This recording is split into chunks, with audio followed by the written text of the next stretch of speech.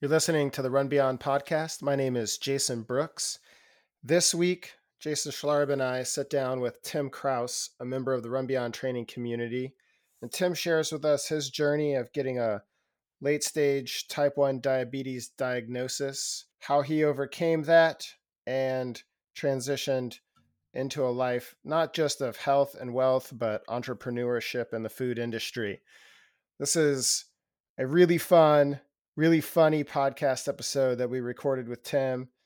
I hope that you all enjoy it and find inspiration in meeting in Tim's story and his example. His mindset is one that I think embodies everything that we are trying to inspire through the Run Beyond community. If you enjoy this episode, please subscribe to our podcast and follow us on social media at the Run Beyond Experience. Jason, how are you today? I'm great. I was just telling you guys I got to be on a stationary bike and move my leg around a full circle. So I'm really, really happy. But there's even more exciting news. We've got Tim on the podcast. Yes, Tim Kraus has joined us. Tim, how are you today? Doing pretty good, guys. Super stoked to be here. That's probably Yeah. the worst intro ever, Jason, but it's cool, dude. I'm super excited to be here. Happy, looking forward to the chat, and just super stoked. Awesome. Tim, this story is probably an embellishment, but as I remember it, the first time we met, you were lying on your back in a stretcher at the Sky Island Trail Race in the Davis Mountains, and you've just been pulled out of, ironically, Hospital Canyon on the Fort Davis National Historic Site. And you told me I tripped and I woke up and there were a bunch of people standing around me wondering what was going on. Yeah. And I think you shattered your toe and your foot. And yeah, man, that was the first Sky Island race ever.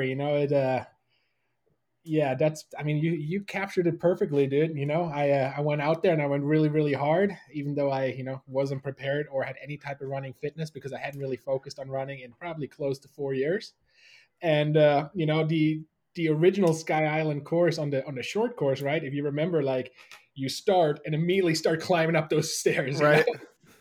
I mean, not even messing around. And I was running with a bunch of my buddies who are all like super athletes, and so I'm just going to hang on, and once we get to the top, it'll be fine. Well, once we got to the top, my heart rate was probably at 215, and like my vision, I was sweating so crazy, like I couldn't really see because there's sweat in my eyes, and it wasn't super technical up there really, but there was like this one granite step up, and I remember seeing it, and I was like, all right, dude, just it's just a step up. And yeah, I don't know. Next thing I know, I'm looking up and there's somebody, you all right, man? And I was like, what the hell? What are you talking about? And then the pain hit me and I was like, and what happened is my swing leg, that was about to take that step, just kind of like a penalty kick, just nailed that step, full force. And what ended up happening is, dude, like I shattered all my metatarsals in my toe and my foot, and it was a big mess, man. And then like I hit my head and was bleeding everywhere. It sucked, And then then on top of that, while I'm like, I come to and people are like, are you okay? I'm like, trying to be, not it, trying to be somewhat tough at least. I'm like, yeah, you guys just keep running, it's totally fine. I'm gonna shake this one off. And I waited a couple minutes. I tried to get back out there. And immediately I knew, I was like, yeah, my day is definitely over. And so I was like, okay, I'll just wait here to get rescued, and time goes and nobody's coming. And I was like, well, I guess I'll just start walking back. And so I got this like gnarly sunburn on top of everything else. And then this this mammoth of a human comes out of nowhere, and he's like a mountain EMT. It's like the biggest human I've seen ever. And he's like, hey, been looking for you. And I was like, there's only one way in and out of this, man. So I don't know. But here I am. He's like, we can either hike out of here, man, or we'll have to call the helicopter. I was like, well, as awesome as the helicopter rescue sounds, I feel like that's probably going to be attached to a price tag that's going to chase me for the next 25 years. Yeah. And so he kind of just, like supported me the best he could until we got to a spot where I guess it was like the park rangers or something, right? And they're like, all right, man, this is going to feel silly, but you got to get in this gurney. And so they laid me on this stretcher and just like strapped me in, like to the point where it's like almost cut off circulation. But then they just carried me up and down this trail. Like it was wild. All of a sudden I was like, man, I don't feel that bad. Maybe I can just walk. And they're like, nope, once you're on the stretcher, it's pretty much you're done here, man. We got the rest. Yeah. And that was it. We have these like 20-year-old firefighter EMTs out of Houston that run a side hustle, Sentinel Search and Rescue or Safety and Rescue. And they come out and do all that. It's like the best thing ever for us as race directors, because we're like, just, you got this, go find them, bring them back. How far are you in? What mile is this, man? Like mile 3. Wow. No, maybe mile 2. So that year you mentioned the sunburn. We had a sunburn contest that year. It's the high mountain desert out there in the Davis Mountains, and the race course is pretty exposed, and that's the hottest year we've ever had so far. And I think folks just like weren't prepared for it, and they were running around in tank tops or shirtless and out there for 2, 3, 4 hours, 5 hours, and the sunburns were legendary. We actually did a whole Lululemon giveaway for whoever posted the best sunburn photos, and we let the community vote on it on social media. It was classic. And I think what happens to a lot of people out there, man, is just like, unless you don't really respect the Texas altitude. You're like, Texas, yeah, it's in the mountains, but come on, like, I mean, come on. How crazy can it be? Dude, it's legit, man. Like, yeah, of course it's not Colorado or, anywhere else where there's, huge mountains. But for Texas, let me tell you that it's legit. Like, you're up there, man. You can feel it. And the sun up there is hot, So yeah, it's one of those things, unless you just most likely don't fully respect it. Yeah, it's 5,000 feet at the start finish. And then we climbs up to around 6,500. Yeah, wow, that's plenty. That's plenty of elevation to get you sunburned, man. Heck yeah. Yeah. Yeah, and so Tim has been back every year. He's like an original gangster for Sky Island. You've run it every year, and you're now the owner of the tagline for Sky Island, which is "Nothing else matters." Yeah, man, it's one of those things. We all do a lot of races in all different places, and a lot of awesome races. But for me personally, like, I don't know what it is about that particular event. You guys have just managed to put it together in a way where it's just like, for me personally, at least, it's like, I don't care what it's going to take. I'm going to get there every single year. I don't care where I live. I don't care what I have to do. To me, that is just like, that's the only thing that matters when it comes to racing. It's not that it's like the equivalent of 100-miler, but like the feeling you get even at that shorter distance in that terrain and with those people there, is just like, I haven't found anything that can match it, And so it's, again, nothing else when it comes to Sky Island. To me, nothing else matters, and my wife knows that, and she doesn't love that, but she knows it because it's like an absolute priority for me every year. And so, yeah, I'll unless I can't think of a situation where I would ever miss the Sky Island. Man, race. I can't wait to be there this year. Tim, tell me how it felt to go back the next year and like go up those stairs. Like that was pretty big trauma. That's a big deal. Like what was the experience like? Dude, yeah, man. So I was super nervous going in there because, expectations are even higher than before. I trained 3 times as hard, like I was as ready as I could have been. And then like, I didn't pay any attention to any of the emails that were sent out prior. I was like, I don't want to jinx. Like, I'm just focused. I know what I got to do done, but the course actually got changed. And so like that part of the park where those stairs were, like that actually got eliminated for the people running that the distance I was running. And so I was like, but it was one of those races, man. Like I was so in the zone, like it didn't matter, like it just didn't matter. And so, I went out there and I just, Sky Islands is one of the few places where I can truly say, like, I leave everything out there. I go 110%. Like when I cross that finish line, like, it's just like everything sucks for that minute because it's just like I cannot go 1 inch further. And so it was I called it my sweet redemption at at Sky Island. Number one, because I completed the race. That was big. But then also I just felt very competitive, very good. I didn't have a super stellar performance, but I just felt in control at a very hard effort, if that makes sense. And that's a great feeling, and yeah, and so every year, try to go out there and get better and better. And some years I do, most years I don't. But the years where I do, it's just amazing. So Awesome. I'm glad you had that. The 25K there this year is your big goal race, and a big yeah. part of why you're in the community now. You've got a spot at the Indian Lodge. You're in the race, which is sold out. What is your goal and your approach for this year? Yeah, man. So, as far as training goes, just gotta, for me personally, like I've been running long enough now. Like I understand how I respond to altitude at all different, levels. I understand how I respond to heat, which all play a big factor in that race. And so for me, my buildup probably needs to be, maybe twice or even 2.5 times as long as, maybe your average runner, simply because of the person that I am, like on top of just, gaining fitness. I'm also I'm a type 1 diabetic. So that's something that always throws a wrench into it, right? Especially when it's anything longer than a 10K, right? So anytime I get into a racing situation where I'm most likely going to have to consume, some type of calories, like that's when all of a sudden it's like, shit, I'm a diabetic, now I'm going to manage this. And so like, when you're a diabetic runner, a type 1 diabetic runner that, runs longer distances, it's like you'll have this amazing progress, like just 4 weeks of solid build, but then like, something happens that nobody can explain, and you just have like shitty blood sugar for, a week or 10 days for no reason whatsoever. And that like, that just resets the bar, right? So like you take 3 steps forward and then an event happens and you take 1 step back. And so I just know for myself, like I got to have a really long build up and get just a lot of miles in to have, the perfect condition, as far as like fitness goes on race day. And so, when I saw you guys are putting together just this community and this group, and I was like, oh, hell yeah.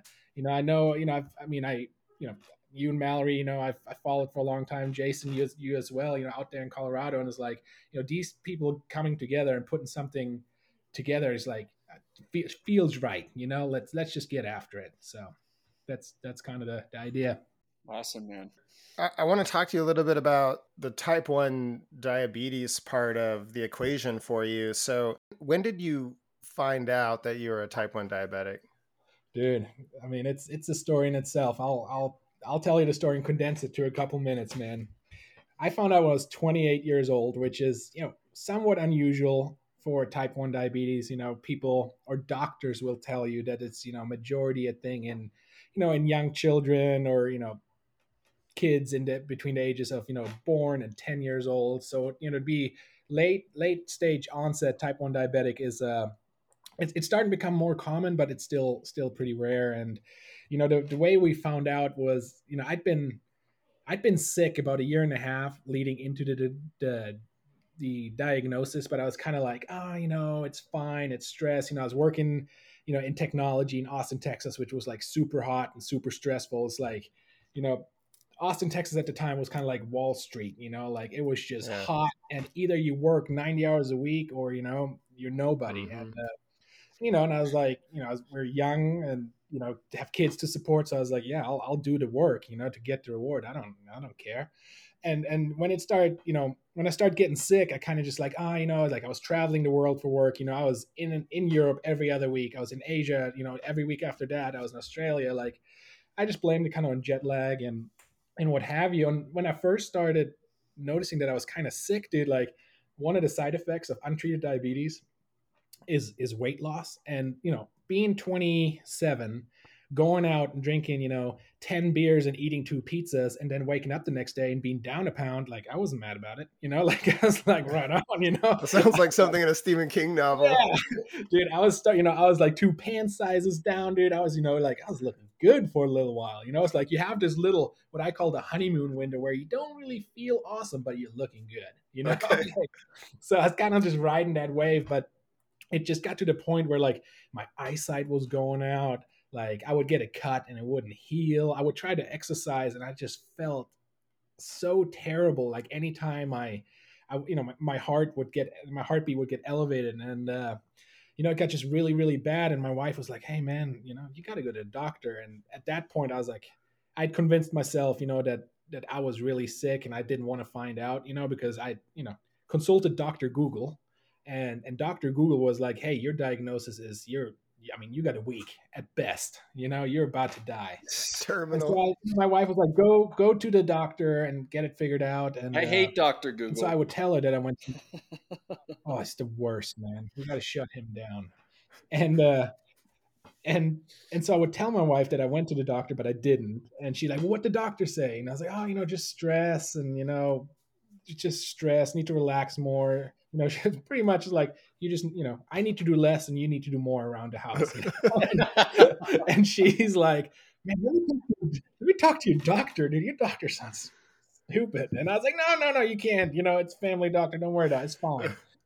And anyways, and then just one night, it just all kind of came to a head. I woke up in the middle of the night and I felt terrible, and I stumbled into the kitchen, and the next time I opened my eyes, I had, it was a couple of days later, and I was in the ICU, and there's a nurse like adjusting tubes in my body, and I was like, where the hell am I? And she's like, oh, this is the first thing she said. She's like, oh, it's good to see you. We weren't sure you're going to come back. And I was like, what the fuck? Oh. Like, it's like, don't touch me. So I started panicking a little bit. And there was nobody else in the room. And I was like, you kind of understand immediately, like, okay, this is some sort of medical setting, right? Obviously. But I just had no idea. And, I had a catheter in and like, just crazy. And then, like Susan comes in and the doctor, and they're like, hey, it's cool, man. All's good. Take it easy. You're diabetic now. Yeah, we found out you're type 1 diabetic. And I was like, what? It just didn't make any sense. Nobody in my family is diabetic, and I didn't really know anything about diabetes, and it just didn't make sense. And yeah, that's kind of how I found out. Man, that's wild. Yeah, man. And they're just like, yeah, but it's just diabetes, man. Don't worry about it, man. You can live a normal life. And I was like, well, okay, cool, easy enough. Tried that, and it's actually not quite that simple. My best example of how simple it's not to live a normal life is, when I left the hospital that the day I got out, I weighed 140 pounds, and 13 months later, I weighed 254 pounds. And so it's like, obviously going down the path of normal life didn't really work. So yeah. It's crazy That's stuff. wild. Yeah. So then you like, let's talk, I want to talk about what's not normal for you. So probably like 2 pizzas and 10 beers, if you called that normal, that's off the table. How have you had to adapt just in your life and in your training to still function as a human and be an athlete while dealing with type 1 diabetes?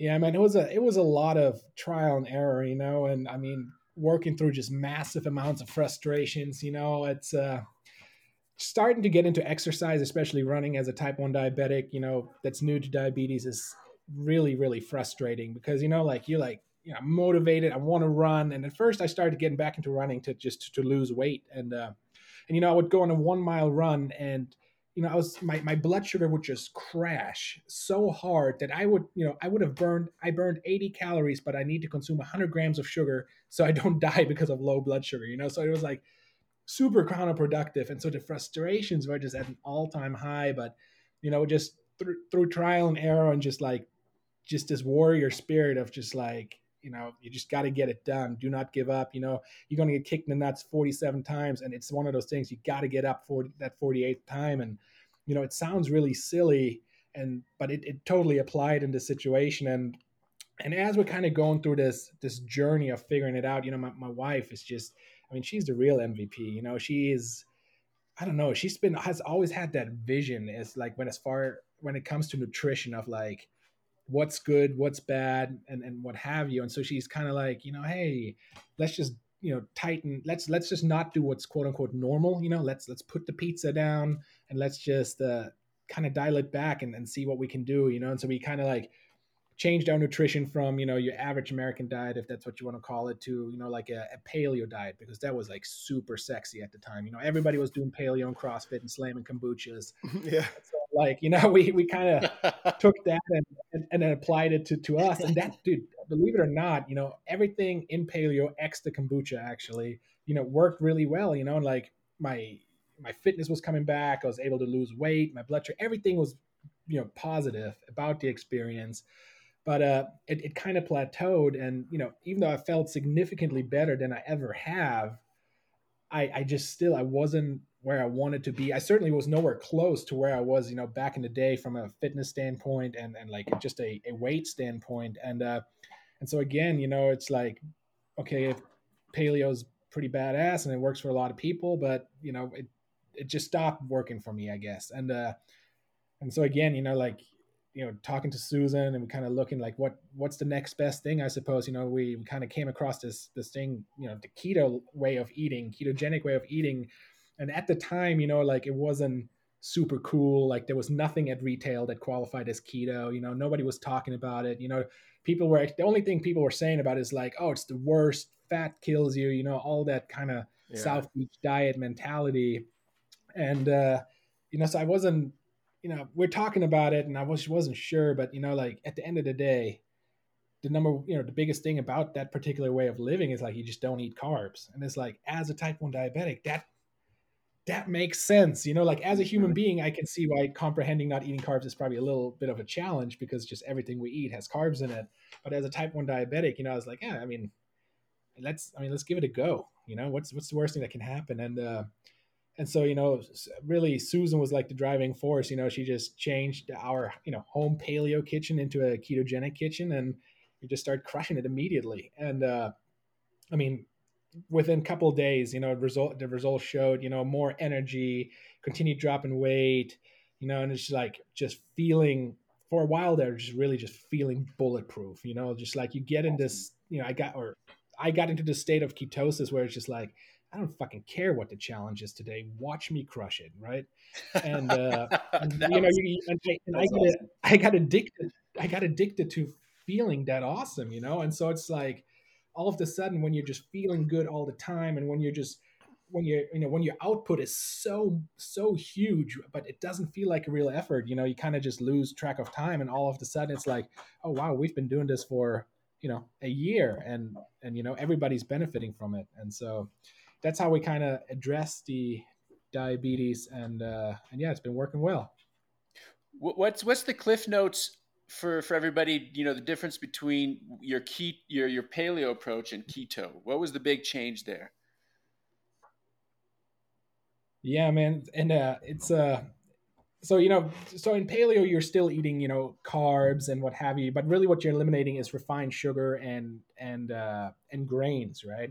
And so one of the biggest things for us when we made the switch was, we are huge fans and lovers of almond flour tortillas and almond flour chips and stuff like that, and so like that was our biggest change was, we got away from eating anything really with carbohydrate, like our where maybe I was eating 75 to 100 grams of carbs a day when I was doing, eating the paleo way of living. When we switched to the ketogenic side of it, it went from 100 to, 20 at the very most, right? So that's the biggest change that we had to adapt to. And, when I say it out loud, it always sounds like, man, yeah, that is a pretty big change. But when you're actually doing it and like you're going through the motions, especially in the beginning, it's not that big of a deal. You got to just slow down and you just got to kind of think about what you're doing, like that, what that habit that everybody gets into is like, oh, I'm experiencing a little bit of hunger, and you just don't really think about it. You go in the pantry, boom, plug something from the shelf, eat it, done. You got to change that I guess point of view a little bit, but besides that, it's pretty smooth transition. Okay. Got it. Yeah. Are you still eating vegetables then, Tim? Oh yeah, dude, I actually lots of vegetables, especially as I'm now building up my training, where like a lot of people will tell you different things. When I talk about keto, I'm telling you what works for me, right? Just because it works for me, I don't know, might not work for you guys or anybody else that that's listening. But at least it gives you a place to start if that's even something that you're looking for. But yeah, no, I crush vegetables. Absolutely. No, and my philosophy is like, even though my goal might only be, to consume 20 grams of carbs a day, like during like training builds, yeah, that can go up to 30 and 40. But then I'm like, okay, well, how am I going to consume these 40 grams of carbs? And it'll be vegetables mainly, right? And when I say vegetables, it's like I don't eat potato or sweet potato. I'll eat, been just crushing the Brussels sprout game lately, and like the cauliflower game, and so that's where my carbs come from usually. Okay, awesome. How about race fueling? I don't know how Jeff Browning and Zach Bitter and Mike McKnight. I've insight with them. Yeah, I'm just curious what you do. dude. Yeah. So it depends, right? So on anything, like I would say 10K and below, there's no nutrition during that race. I'll eat a breakfast and then just go, Yeah. hammer it out, and after the race I eat some. But anything longer, so I'll actually, what I'll do, man, and it gets a little nasty sometimes, but I'll like, for example, last year I ran a 100 miler, and I just, in my bag I carried a Ziploc bag of bacon, that I would eat, or the aid stations would have, I guess, pickles and stuff like that. So just load up on that, and then the only carbohydrates that I did consume during longer efforts will be like, I have really fallen in love with this product by Spring Energy. Like they make like a gel that obviously has carbs in it, but it's like super clean. And I feel like those carbs are not, those are good carbs, quote unquote, right? And so it's like I'll burn through them really quickly, and they Nice. really don't have an impact on my baseline at all. Are And at these you a big fan extended, of the speed nut then? oh, love it, dude. Yeah. I mean, everything that those guys make, I love. It's Yeah. at times it's a little bit of a problem, because it's like, it's when it comes to the gels, like those guys are a little bit higher end when it comes to cost, and it's really easy to, like buy gels from them for 100 mile, and it's like, oh my god, this is $200, So, but they're so good, and Yeah. Yeah. got to show something strange. What I say to a lot of athletes, I happen to use Spring exclusively as well, but like not a sales pitch or anything, but it's like I approach it as, you spend a lot of time and effort and passion and joy and sacrifice, and I will sometimes see athletes and be like, hey, for this long run, we need to train, practicing fueling. You need to eat at that rate that you would for the race or something. They'd be like, oh, that's gonna be like $20. It's like, come on now. You spend how many hours every day, every single week? It's Yeah, worth it. Let's say it was your birthday, you go out and have a special dinner or something that you do that for this, and I'm in the same boat, man. I'm a cheap guy and I'm a penny pincher, and I'd be like, oh, I can get through this long run with, X amount of calories, but then you don't recover or whatever. So, and using the best is awesome, and trail running isn't like mountain biking or, skiing or something. It's not that expensive. So right. glad. Yeah. I know what you're talking about though. $200 to go Yeah, run 100. and it's you see that you're going to spend that money, and then like you said, Jason, it's like, oh man, it's like, what if I were to only, I was planning on eating every hour, but maybe we'll just do every 90 minutes, which at the time, like when you're looking at the cost, it seems like that's a reasonable thing to do. But then very quickly, at any distance, really, you're just like, oh shit, I've made a terrible mistake, like, and Yep. now I got to decide, like, do I want to bonk now or later? But I am going to bonk, there's no question. Yep. Yep. So yeah, man. But yeah, those guys from Spring, it's just, and I track my blood sugar, like every 5 minutes if I wanted to, right? Very regularly. And even though, their products contain carbs, like it just, it's just a mellow, I don't even know how to describe it, man. Like if you were to slam a bag of chips, like if you were to think of a graph, like your blood sugar would just go straight up, just like imagine a rocket taking off. And then your body's response to that is to release insulin, and then that line will come down, right? For me, if I were to slam a bag of chips, like that line would just go up and never stop, because my body doesn't produce insulin, right? But when I consume those spring packets, especially during long races, like I most of the time don't even give myself any insulin to like offset their carb count, because it's just like such a clean burning carb, I suppose, that my body can just break it down immediately and turn it into energy. And And I haven't found any other products in, in that space that can do the same. And I've tried, like I've tried with all the guys. I mean, what, like Cliff, Power Gel, I mean, all of them, and it's just Spring Energy, just my body responds the best to. And so it's really, regardless of cost, it's a no brainer. If I'm going to be committed to success, I want to work with the best. So Good for you, man. Do you look for lower glycemic sugar sources when you're going to consume them for a race or for an intense training bout? yeah, totally, dude. You know, being, so for me specifically, being diabetic and really trying to stick to a keto way of living, like glycemic index, like that is my Bible, right? Like I totally understand that, especially at any higher intensity, like you're gonna have to consume, or I will have to consume some type of carb, otherwise my blood sugar will just tank. It's just unavoidable. My body just doesn't have that ability to maintain level blood sugar without help. And just to dive a little bit further into that piece, for example, like you two guys have working pancreases that will secrete insulin into your bloodstream, as needed. But also what your body can do is like your pancreas will release that insulin into your body. And so let's say you have some insulin flowing around. If your body realizes, hey, I actually don't need that insulin, your body can turn that insulin off. Where when I inject insulin into my body, it's in there until it's metabolized, which is anywhere from, depending on intensity, could be like an hour, could be 3 hours, right? And so like in order for me not to, crash and burn, I'll always, especially at high intensity, will consume some type of low glycemic carbohydrate just to be able to stay level when it comes to blood sugar. Yeah. Yeah. And regardless of your approach for nutrition and stuff, it's good to understand this and see what that means and what, the glycemic and the insulin and how the whole body works with that. So appreciate you sharing that. And so people can Yeah, get a little bit more education versus just, listening to what friends said and, the generalizations about, low carb, what is that? Whatever, that kind of stuff. This is really good. Thank you. totally, man. And like, and if you're, and the one thing I've learned, having to just monitor my nutrition, like a psychopath, really, because everything I eat affects me in a way.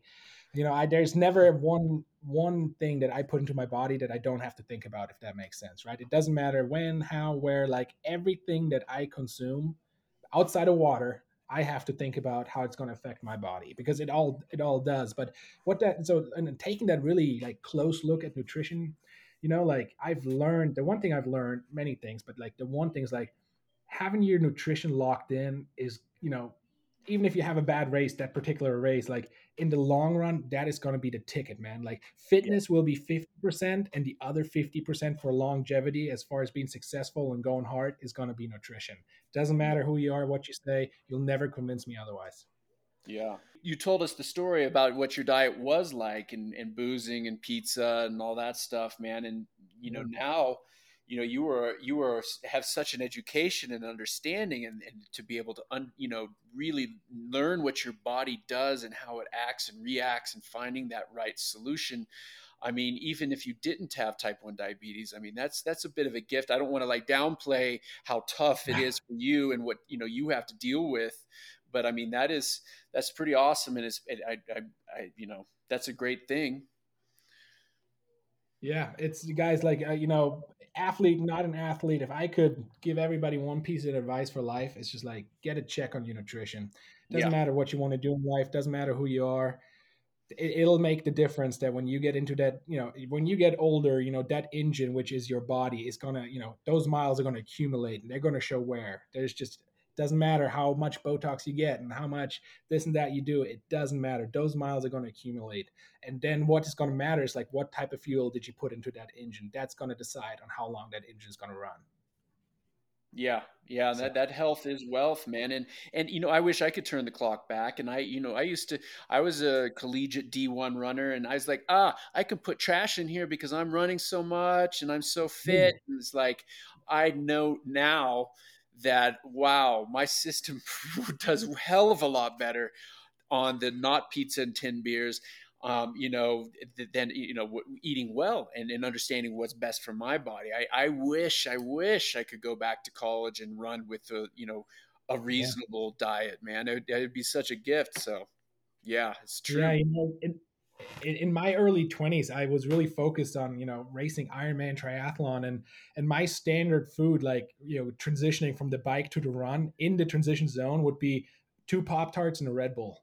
Yeah. Like that was my, like, this is how I'm going to win this race, is with this being my nutrition, and just now, like, when I think about that, like, I mean, I'd probably just DNF, before I would ever go down that path again. It's Yeah. just like, goodness. Yeah. It can work. So, And there's pros that do eat like that still, but it's like totally. And there's so much more advantage, and it's not just a yeah, it's truly an advantage, and I felt it. I can't deny it. And yeah, and to your point, there are pros that eat like that and they're successful like that. But then, I kind of look back and it's like, well, by the time that person is 60 and I'm 60, I'm be smoking them every single time, because their body, Right. Well and then said. that bad fuel has made this engine weak, where my engine that's only getting, the premium fuel is going to continue humming. It's cumulative. It's cumulative for sure, man. Indeed. Yes, it's longevity. And it's a question of what you're leaving on the table at every turn. It's like, sure, some people, they have, the health reserve right now to get through that kind of torture that they put on their body. But at some point, that the dividends stop paying out. Yeah, man. Just, when you're young and you're just abusing your body with training hard and eating trash, it's like you have that, the thing that you have on your side is the fact that you're young. That is the catalyst to being successful during that stage. But I hate to say it, man, like that catalyst is gonna go away. Like it doesn't matter. Like it's gonna go away. And then you're just, it's not much left then to count on besides, nutrition, to me, I think. You're out of the high stress tech industry in Austin now, and you're actually a food entrepreneur, and Yeah. you own a business with your wife making ice cream. How did you get into ice cream, and how is your ice cream different? Yeah, so this is one of my favorite stories ever, because like I'm lucky enough to identify myself within our company as one of the co-founders, but that is only because I'm married to the real founder. If you know what I mean. Like, people are like, oh my God, how did you come up with Mammoth Creamers? And I was like, I didn't. Like, I did not. I have average smarts at very best. I couldn't, like, I have no idea how you would come up with something like that. It was really my wife. And, the way Susan came up with it is like, as we're living this low carb way of eating and living, like, you don't really miss much and you don't have all the cravings, but, I don't know, like, we have a bunch of little kids. And so, they're eating desserts and it's like, God, I want some desserts, and like, and especially in Texas where it's just like hot 8 months of the year, ice cream is just like a natural thing to want to eat, I guess. And, I was like, God, I wish we could find some, no sugar ice cream or keto ice cream, whatever you want to call it. And, we started looking around and we just couldn't find any. It got to the point where I was like, I was going into the dark web and I was like, I don't even care what it costs. I will get it, but you just can't. Right. And so Susan was like, hey, I'll just make some, and I was like, okay, well, I guess it, you can try, but since you can't buy it, it must not be possible. And, she started making it at home, like a Cuisinart tabletop ice cream machine, I guess, if that's what you're going to call it. And it turned out pretty good, and so we're just eating ice cream every day and, still never would have thought about starting a business. And what happened is actually, like, what was the final decision was, I'd taken this ice cream to work and I'd left tech and I was working already in food for a local Austin company that was pretty badass. And, I was eating that, quote unquote keto ice cream at work, and people were like, oh, what is that? And I was like, oh, it's sugar-free ice cream. And like, oh, that sounds great. Where do you get that? And I was like, well, you don't get that anywhere. Susan makes that. And so as I was taking this ice cream to work almost every day in just Tupperwares, keeping in the freezer, people were starting to steal the ice cream, because they're like, can I have some ice cream? I'm like, oh man, no, I don't want to be a dick, but like, my wife makes this specialty for my diet. Like, it's like one of those things, it's like, it's a little bit even messed up to ask, I guess. But so it's like, no, you can't have any. I'm very sorry. And so people were just like, okay, cool. Well, you're telling us no means nothing. and we're just going to take it when you don't pay attention. And so some thievery was going on around the office, and I was like, this is so messed up, man. And so I was kind of like staking out, the freezer in the office, and man, I busted one of the people doing it cold handed, dude. I busted that dude, and he didn't even feel bad, and he was actually the founder of said company I was working for, and I was like, what are you doing? He's like, dude, well, you just don't share, and this is so good. It's fucked up. You don't share with us. And I was like, oh my god, it's like, I can see why you would say that, but when you're in my shoes, where this is like a very specialized thing just for me, I'm like, no, it's not. This is God. You're caught. What do you have to say for yourself?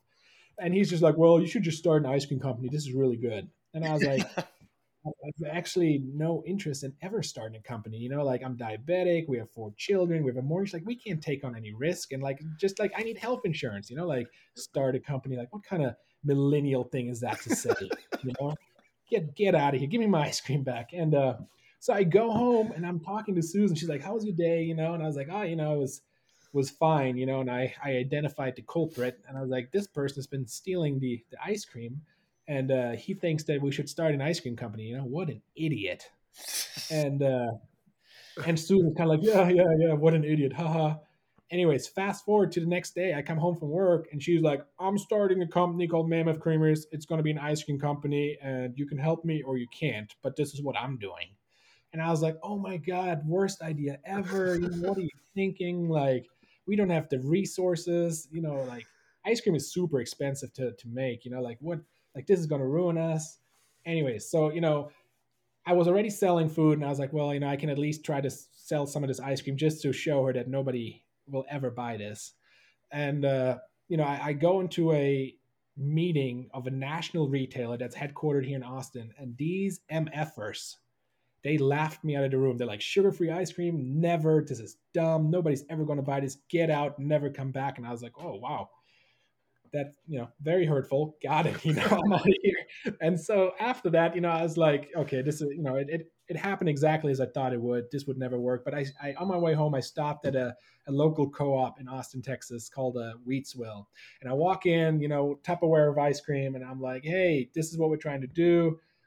Anybody into it? And those guys were like, oh, hell yeah, dude, for sure, man. Like, we'll take it today. And I was like, oh shit, we're making this at home. Like, it's not even like legally, I can't even sell you this. And legally, you can't sell this to your customers.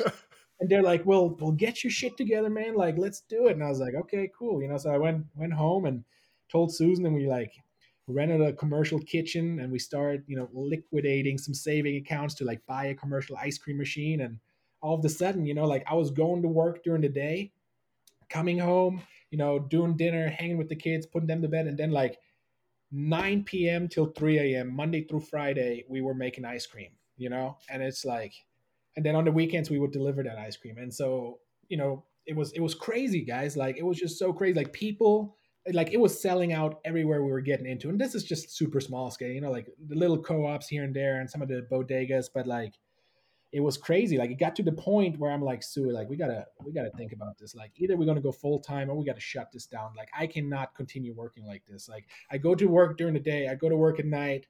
Like we're providing a quote unquote health food, but I'm unhealthier than I've ever been because I don't sleep. I drink coffee only, like I eat only ice cream, which yeah, it's good for you, but everything has a limit, and so I was like, we gotta figure this out. And it was that exact day, guys, and I kid you not, you can't make this shit up.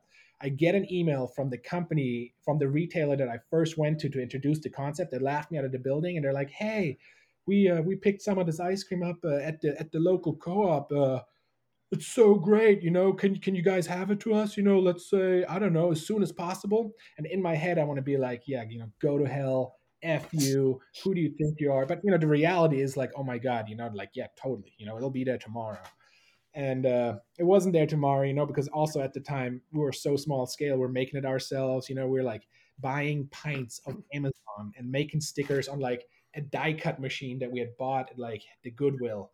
And so these guys are like, we want $40,000 worth of ice cream. And we was like, I'm a salesman. I was like, yeah, it's fine. Fine, totally. And so that was the day before Thanksgiving. And they're like, we want it January 1st. And I was like, yeah, holidays, we don't have packaging, we don't have a manufacturer. I was like, Don't worry about it, guys. Consider done. And so Susan and I just, like I called my job. And I was like, hey, I'm out. I'm quitting. You guys can go to hell. And we just start doing ice cream, with everything to lose. And we found a manufacturer and we found packaging and we liquidated every single asset that we had to pay for this. And we got that product on the shelf there. And, I guess the rest is history. I don't know. Yeah. That's Yeah. the best story ever, man. That's great, man. Dude, it's so crazy, because we still have everything to lose, but it's just like, as an adult, with children and like, I mean, you guys have children, what it is like. Your number one priority is like, my kids are safe, they have everything they need. My kids should never suffer because I'm selfish and I want to do things for myself, right? Like, Yeah. to a certain extent, I feel like that's an okay thing to say. And we are just, I mean, there was a guys, there was like probably 12-week period where if one thing would have gone wrong, we would have lost the house, would have lost. I mean, we would have lost it all with absolutely nothing to fall back on.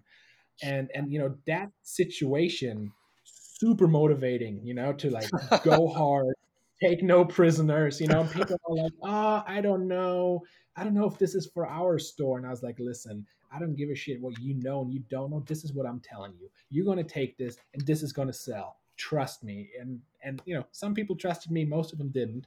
Shocker. But the ones that did were just, it was just enough support where we were able to, I would flick the switch in the kitchen, the lights would come on. I was like, hell yeah, that check cleared today. Awesome. Yes. Yeah, man. Dude, I remember, Tim, you sending me some, man, and I was just so tired of just making hot cocoa with milk and some cinnamon. It was like when it was warm outside, or I wanted that ice cream because I love ice cream. That was so nice. It's so awesome, man. So I can vouch for how badass the ice cream. You Jason, both of you Jasons actually were super early supporters. I remember we sent you some out to Colorado, I think Jason was, and one of the local stores they were selling that here was People's Pharmacy. And I think it was like Mallory that at one time had like send me a text message like, hey, I saw Mammoth Cream is People's, we're buying it. And I was like, oh hell yeah, please do, and please tell all your friends. But so you guys have been part of this journey. I mean, since the very, very beginning, and if it wasn't for people like, you two, like it wouldn't have worked, because you kind of take a risk with anything, of course. Right. And you guys, I guess took a chance, and lucky for us, it was a good gamble, I guess.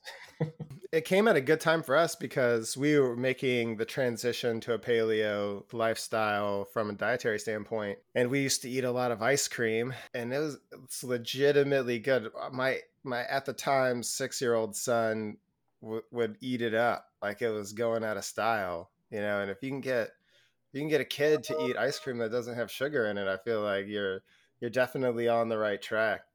Huge win, that's a huge win. And it's here's the deal, guys. Like our product went through like many phases. Like we kind of thought like, hey, we're making this ourselves. when we manufacture this, it'll just be like a 1-to-1. Like you just, if you need 5 eggs to make 10 pints of ice cream, you probably just to make 1,000 pints of ice cream, you just go 5 times 1,000. I mean, it's going to translate easy, right? Which it's not the case. And so we went through many rounds of where we were running ice cream. That was looking back, it wasn't what we wanted. It was fine, but it just wasn't what we wanted. And simply because, ice cream is so scientific. Like it is like I mean, if you would, I don't even fucking understand ice cream, right? That's why we like hired a scientist to understand ice cream for us. And the reason why ice cream has sugar and so many different trash ingredients is because of its scientific state, right? Like, so people will make normal ice cream and it just never turns out the way it does. Never turns out the way they wanted to. And so the way they fix that is like add sugar, add preservative, add gum, and then you get a product that everybody's used to at shelf.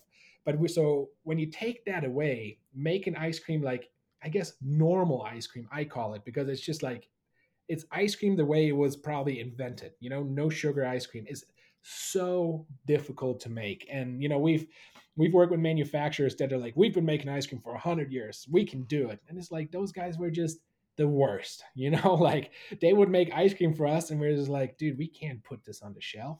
Like, are you guys crazy? Like I wouldn't, like, you would have to give me $100 to eat this, like just no way in the world. Like this, like sucks doesn't even describe it.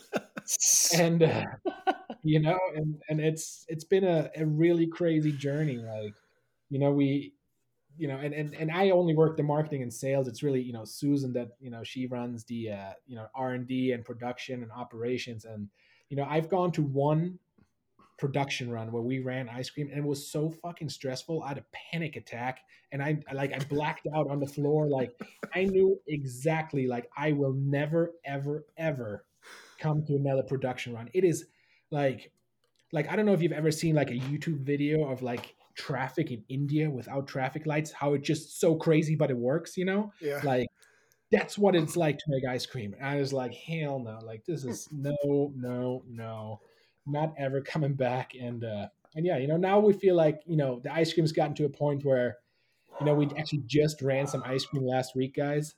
And listen, this is a big statement I'm about to make, but it is without a doubt the very best ice cream on the planet. Not just in the space of no sugar ice cream, but Susan and her team have cracked the code, whatever that might have been, and made ice cream. I mean, listen, man, I don't care. You put us up to anybody, maybe not Ben and Jerry, simply because like that is a class on its own, but anybody else, and we'll take them head on. And I'll tell you right now, we'll win every time.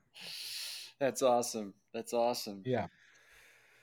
So where's the name Mammoth Creameries come from? Yeah, man, Susan's not here. Otherwise, she would just shut my laptop immediately because the true origin story of the name is not something that I'm allowed to share. And like as we grew, I actually had to sign some papers stating that I would never state it because it's just so wildly inappropriate. So what Susan's version of the story would be is just like, like as we're, so we had a product for a long time without a name. And, as we're kind of figuring out, like what should this be called? Again, I took a quick hike because again, I have absolutely no smarts. I was like, I don't know, this could be anything, and that's stupid. I don't know. So, but, Susan kind of came up with it and, her thought was like, well, the mammoth represents a lot of things about us in our life, but also, as far as this product goes. And so I was like, well, I have no idea what you're talking about, and she's like, well, think about it. Like the mammoth, from what we know about mammoths, like they're herd animals. Mammoth will have children and family that they will stick with for their entire life. So that kind of representative of our family. We got 4 kids, and yes, one is off to college, but we're still like, she comes home all the time. We still go on vacation. Like we're tight, right? Like we are probably tighter than your average family, potentially a little bit too tight because it's sometimes a little bit suffocating. But besides that, then you kind of just look at the mammoth. It's like, well, it lived during the ice age, like, which is obviously representative of ice cream because it's cold. And the mammoth itself represents a lot of the product because it's like this massive animal that is just, that most of its body is hair and fat, and not so much the hair part, but the fat part for our product is just like a great description of what we're after, and the size of the mammoth is a representative of the impact that we're going to have in the world of healthy eating. It's going to be mammoth impact because we're going to change people's lives without them really even knowing, right? Like the way we like to talk about our product now that it's just like so amazing. It's like we are better for you food that doesn't taste like better for you food. If you don't know what that means, go eat a spoonful of Nutella and then go eat, a Quest bar, and you tell me what's better for you food. I think it'll be really easy to find, figure out which one is quote unquote better for you. But now imagine if you can have a product that is, and it doesn't even matter. Like it is, I mean, scientifically proven. You can ask any doctor, that's not a quack, like, eating high fat. I mean, it's good for you. It just doesn't matter. And so, but what if you can eat healthy, but it doesn't necessarily taste like it's a healthy thing, right? I don't know. It seems that there are a lot of people, that's what they're looking for when they want to live a better lifestyle. They're not willing to sacrifice some of that, not necessarily convenience, but just like what they're used to, and I think I always say but really Susan has figured out how to crack that code, and it's absolutely unbelievable. I've been eating, I eat a lot of ice cream, obviously, but especially since this last run of ice cream, I mean, 2 pints a day, and which is not healthy simply because it's just way too much. But it's just like it is become a product that is just so next level. I mean, it doesn't matter what you're into, even if you're not healthy, even if you're like, hey, I love banging out these 20 Marlboro Lights with this Coca-Cola. I guarantee you're going to eat that product and you're going to be like, damn, Mammoth Cream is legit, So. Perfect. Despite what the true origin story is, Tim, I think you are an excellent champion of the brand culture and ethos. And I just want to know, what's your favorite flavor? Man, so for a long time it was a chocolate peanut butter. I was born and raised in Germany, and so like I did not grow up with peanut butter, which is hard to believe. But I just didn't. The only time we'd have peanut butter as children is like my dad would go to America to do work, and he'd come back and bring a jar of peanut butter, and we're like, hell yeah, America's the greatest country in the world. Peanut butter's the best. We're like, we live in this little town in Germany. So like, we are so cool, because my dad went to America and brought back American peanut butter. And so when we started to come, I was like, Sue, please make chocolate peanut butter. And she did. And it's just amazing. But we just launched a bunch of new flavors. And it's really tough because all three of them are just, I mean, get ready for liftoff. Amazing. But I think it is a butter pecan that we just launched. That is just, I mean, it is stupid good. If there is such a thing as something being too good, like too delicious, I think that is it. Oh, it sounds Where awesome. can we find butter pecan? Yeah, so it is brand new. So the first truck was actually just picked up last Friday and is en route to the West Coast. In Texas and surrounding areas, you'll be able to get butter pecan come June. But for you two guys, since we do have a little bit of a previous relationship, I'd be happy, to put some in the mail and send your way. Oh yeah, that would be amazing, man. Yeah, totally. We'll do it. And so can we expect Mammoth Creameries at Sky Island again this year? I mean, if you guys will have us, we'd love to be there. Oh, When little secret here, Susan hasn't seen this yet, but she will as soon as we have our next meeting with our CFO. I actually, to register for Sky Island and pay for the hotel, I used the company credit card, and because I was just like, I'm going to just play this off and tell her that we're going to sponsor the event. So that's right. if you would have us, Jason, you would make my life come tomorrow at 1:00. Wait, you have it in recording now, Tim. Perfect. So it's all good, as long as we also have it on recording that I was right all along and that sponsorship opportunity was there all along. I think we're all right. You knew it from the beginning, never had a doubt. I had a feeling, that 1 year that we sponsored, the response was really good. All the people loved it. We brought so much product, simply because, I don't even know why, but I was like, yeah, we're going to take a bunch of this back. And like, there was nothing to take back, I mean, everybody loved it. So it's, yeah, we'd love to do it. And, let's do it. Sweet. Yeah. Thank you for man. You live a passionate life, man, and a brave life, and a very open to creation and like improvement and bettering things in yourself. And I appreciate this insight, man, and it's very inspirational. Thank you.